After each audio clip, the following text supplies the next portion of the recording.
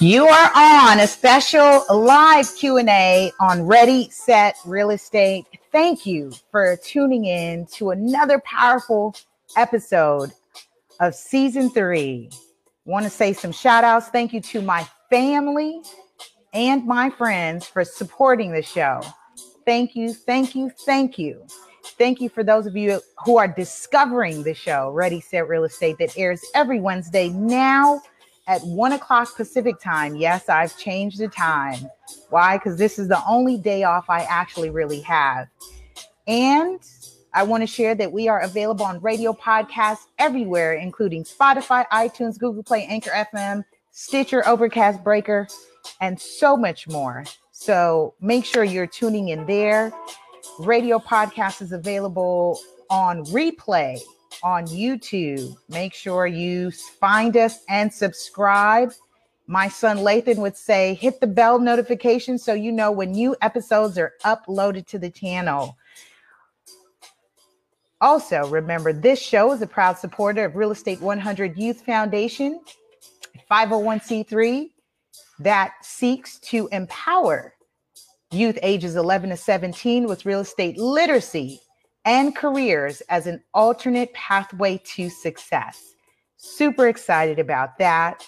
We are streaming live from our new platform, and it gets to get fed into our Facebook Live channel, and that soon will be restructured. So make sure you join the club. When I say the club, yes, we've started the Ready, Set, Real Estate Club, where you will have access to the webinars. You'll have access to the real estate book club we're starting, and some freebies, and market updates, and live Q&As like the one we are doing today. Oh, just a quick message from our sponsor. We'll be right back. So make sure you join at ReadySetRealEstateClub.com. All right. You're going to learn today. I wanted to make it a point to do a live Q&A today on the recent news of Citibank. And I just wanted to go ahead and address that today, especially because something significant has happened, and they have been dinged with having to pay their customers, about 24,000 in customer relations that they have, $24 million in reparations for what? Violating the Fair Housing Act. And so I wanted to get in today and just talk about that. So we talk about the significance of knowing your rights with getting involved in the financial industry, the housing industry, and very important to know what those rights are. Where do you go to when you feel like your rights have been violated? And so that with you coming forward, we can then discuss that it may not just be you that have been impacted, but you will find that hundreds and thousands others have been impacted as well. So today we're just going to do our live Q&A. And again, when we do these segments, I'm inviting you to share your comments, questions, and concerns.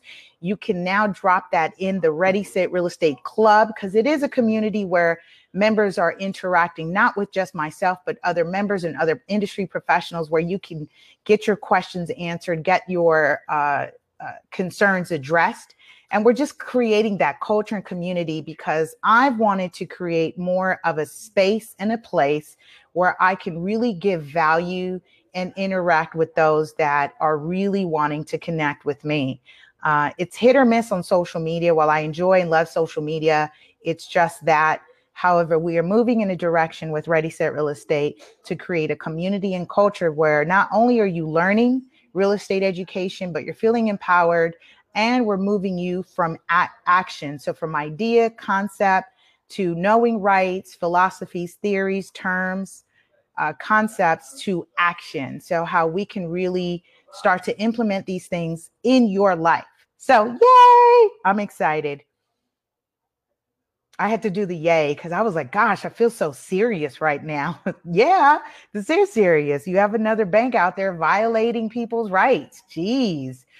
I won't get on Wells Fargo because they've got enough going on. However, it was unexpected for me to actually Citibank's name pop up. I actually have an account with them, and so for those of you who have relationships with these banks, your power. You are the people that they're reaching out to connect with in terms of offering their service and products. That's their insurance products, their annuities, their homeowners, their mortgage products, their small business loans. They're after you. You are the client and customer. They're seeking your business. So when you see that a company violates your rights or those of members of your community, this impacts you. So I think this is something that we need to address and have some really valid concerns about. So I wanted to, and I'm bringing this up right from the Department of Justice, the United States Department of Justice, as a resource of the Fair Housing Act. Actually, it's the 1968 Fair Housing Act. And last year, there was a huge celebration with the National Association of Real Estate Brokers, which is the real estate organization founded by African American real estate industry professionals. And they were very instrumental in bringing the 1968 Fair Housing Act to light, to a bill, and now you see it, the need for it. And one of the things that was addressed during the celebration, if you will, and my opinion of it was in celebrating it for its existence, right? Having the act and having it set forth. I think my concern was a lot of what we saw that 50 years post the act, we are still subject to the race discrimination, the family status discrimination, the disability discrimination, all different. We still have these things happening. So I wanted to make it a point on the show to talk about it as a Q&A so we can bring it to light and address some concerns and what should we do about it. So I'm going to read it verbatim. This is the Fair Housing Act, which prohibits discrimination by direct providers of housing, such as landlords and real estate companies, as well as other entities. And this is where it's important. The other entities are the municipalities there. Ooh, I had to say that slow. Banks or other lending institutions and homeowners insurance companies. And I want to stick a pin to the homeowners insurance companies because I just saw one of the congresswomen out in Detroit. She has now is moving forward that a credit be removed from the underwriting guidelines for insurance policies, insurance rates and quotes. So that we're going to revisit that because she's saying that those credit ratings more likely, of course, are going to impact those who have limited access, are on low income, and so they won't have as high as credit scores. And of course, their insurance policies and rates and premiums will be rated higher. So we'll revisit that because this is all related to industry and again, things like Fair Housing Act. And so again, I'll continue. So insurance companies whose discriminatory practices make housing unavailable to persons because of race or color, religion, sex, national origin, familial status, or disability. So let's marinate on that. Let's marinate on those classes. Those are protected classes: race or color, religion, sex, national origin, familial status, or disability. Very important that we have something like this because we know, and really over the last decade, I think so much more. With social media and people having cameras on their phones, we see the true color, if you will, of the things that people are exhibiting in terms of discriminatory discriminatory practices. And those who are part of those protected classes have said and expressed this isn't new. We're not new to this, having to experience discrimination through the course of our life and generations. This isn't new. And it's just now in the public eye because we now are recording and videotaping it and streaming it live. And those things are now being brought to light. So with that being said, because we know these things are happening, it's important to address how do we deal with it? The U.S. Department of Justice, and I've provided contact information for the Assistant Attorney General. Current leadership is Eric Dreiband.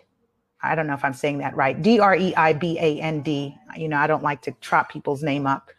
Dreiband, Eric Dreiband, Assistant Attorney General.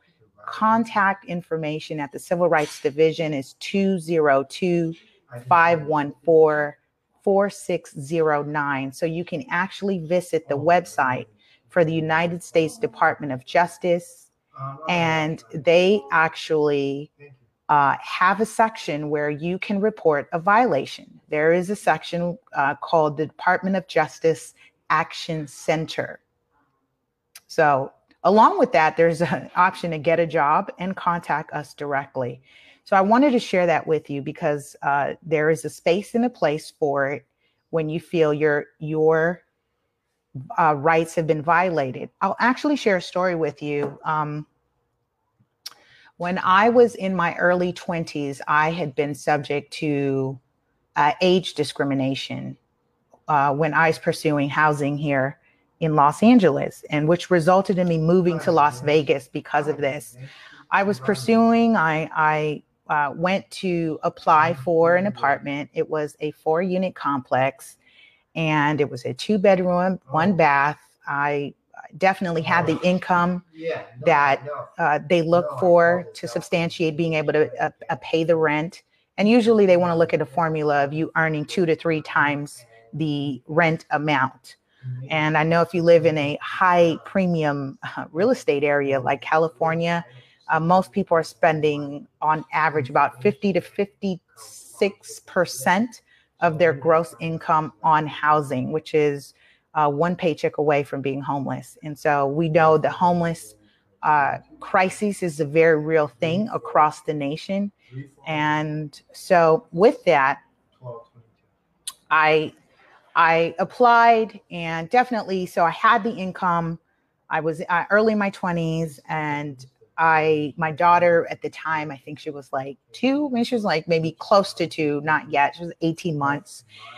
And so in filling out my application, I submitted it. I previewed the walkthrough during the open house. I followed up with the property owner. And so it was not being managed by a property management company. It was being managed directly by the property owner / landlord. So I followed up with her, and she was an older lady. And I asked her, I was just checking on the status of my application. And so, using my phone voice, being articulate and being respectful. And she said to me, "Oh, I don't recall if I got it." And she said, "Well, give me your information. I'll go ahead and look it up." And so I gave her my info, and as she was thumbing through, in the information that she was looking up, the applications, she was thinking out loud. And as she was thinking out loud, she said, I don't see it. The only application that I did get was one of this young couple. She said, but, I can't rent to anybody young. They're not responsible. They throw parties and this and that. And she continued on in this personal rant and opinion of someone of a younger demographic, which unbeknownst to her, she was talking directly about my application. And when I said to her and I acknowledged to her, I said, "I am that young couple," she hung up on me. And at that point in time, I was really frustrated. I was frustrated, one, of course, because I'm looking for housing, too. And, to experience that. So me being me, what do? I now look up, I completely feel that I was wronged. At that time, I was not sure in what arena I was wronged. And so I then pursued learning. I went to actually my local library. And you know who was helpful? The librarian. I shared with the librarian what happened. And she said, yeah, she violated the Equal Housing Opportunity and the Fair Housing Act. And and she referred me where in the catalog I could look it up. She sent me some resources. And I found the local board and the local association that oversees apartments and managers. And I contacted them and I opened up a case against her. And they actually then recreated the same scenario because she had not at that time. And I moved quickly in that this could be caught. So I opened up a case. They then recreated and sent someone to model my application. It was a young person because, again, we're saying that she was discriminating based on age. And they did conclude and find she was discriminating based on age. And what she then was subject to was to take counseling classes. She was, there wasn't any monetary damage involved in that. From her perspective, from her point, she had to take counseling classes over a period of time.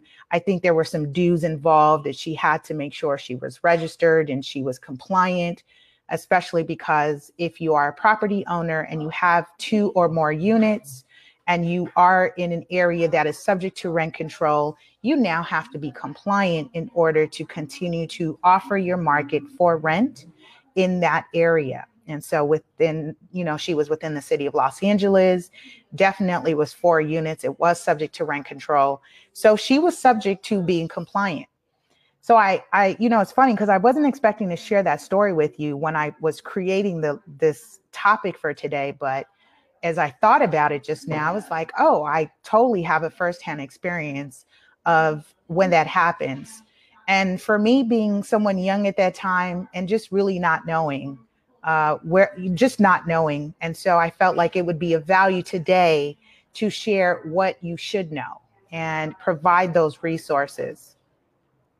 So as we talk about Citibank, so the question is reparations, paying a fine of $25 million for violating the Fair Housing Act. Is that adequate? So with that comes, and let me say this, I want to just give you some of the information. So this was something they self-checked. In other words, they caught the error and they saw how this program they launched on a loan product they wanted to offer to their customers was actually not being offered to all their customers. Why? Because they lacked proper training. They didn't properly train their loan officers and saying that this is to be offered to all customers. Instead, it was being offered to quote unquote their premium accounts and their customers and not to all the customers of Citibank. The other thing that they decided to now move as a result is making sure that they implemented those proper underwriting guidelines, making sure they had a checks and balance system. And I think that's very important. Sometimes it's important to have those checks and balances come from third parties. Kudos to them that they found it within their own organization. They found it, identified, and then now they're saying, hey, we messed up and we really want to make it right for our customers. And this is why I wanted to use them as a model, as a talking point, because I think this is what we should see and want to see from a large corporate company that has the authority to do that, has the finances to do that, to implement these checks and balances, as opposed to what we've seen was Wells Fargo. And I, again, not to belabor or bash, but when you see something that happens time and time again, you start to go, okay, well, wait a minute. Are you really learning from this? Are you really creating an environment and a space for your customers to really feel like you have their interests at first hand? Because as a fiduciary agent, as a licensed professional, we are acting and putting our clients' interests first before ours. That's the fiduciary agency responsibility. And these are things that I'm saying we should see set forth with the industry overall, not just agency professionals, but also those that are providing those loan products and those services that really contribute to this $1.3 trillion industry. And that's annually. That's not just Lisa's money. My money's a portion of that. That's annually in all the parties and big players. I shouldn't say big players, but all the players that make up this real estate industry. So that's been important to really identify what's happening, what your rights are, where do you go, and what do we do moving forward. And again, I think one of the things when we see something like this, where there's been a violation of your rights and your fair housing and your act, is that you then get the decision becomes on you, where do I still continue this relationship? Do I continue to do business with this person? Because your money is what is the most powerful tool that you have. You get to choose who you're spending your money with and you're doing business with. Are they serving your needs? Are they serving the needs of your community? Are they serving the needs of a greater good? I think one of the things that we are learning from this millennial generation, that it has been more significant to do business with people that are connected. And that's why the influencer industry is exploding right now, because brands, corporations, companies, and businesses are wanting to make sure they are being associated with the why of life, the greater mission of life. And that's what millennials have brought to the forefront, is that it's not so much about just spending your dollars with any and everybody. They are really looking at this economic cycle, group economics, recycling, and giving back to greater goods and causes.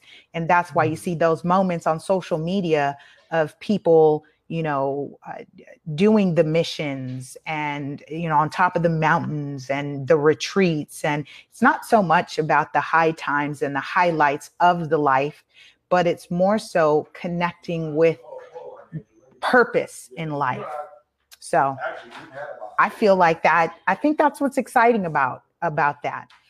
And in conjunction to that, I also want to address, because this is what I'm really excited about, and I'm just going to take this moment to introduce, and I'm actually going to give more time to this segment, especially as we get ready to roll out the conference. I am creator and founder of the Property Owners EDU Conference, which is specifically designed to bring industry leaders to the community and the people they seek to serve. And that's property owners, all levels of ownership. And I'm excited about this is because we get to actually focus on a generation that is crucial to leading our economy, our country, to the next wave. Yes, the millennials have gotten so much limelight, so much excitement, so much curiosity, but the generation that actually have faded back and are so important are the Gen Xers, the ages 38 to 53, that actually are the anchor to their older parents, obviously, the baby boomers, and their children, the millennials. They are supporting a household of the next gen and their predecessors, their parents. So their buying power, their influence in financial decisions is paramount right now. So I'm really excited about really focusing and bringing them back up to the forefront, because not only are they influential, they're important.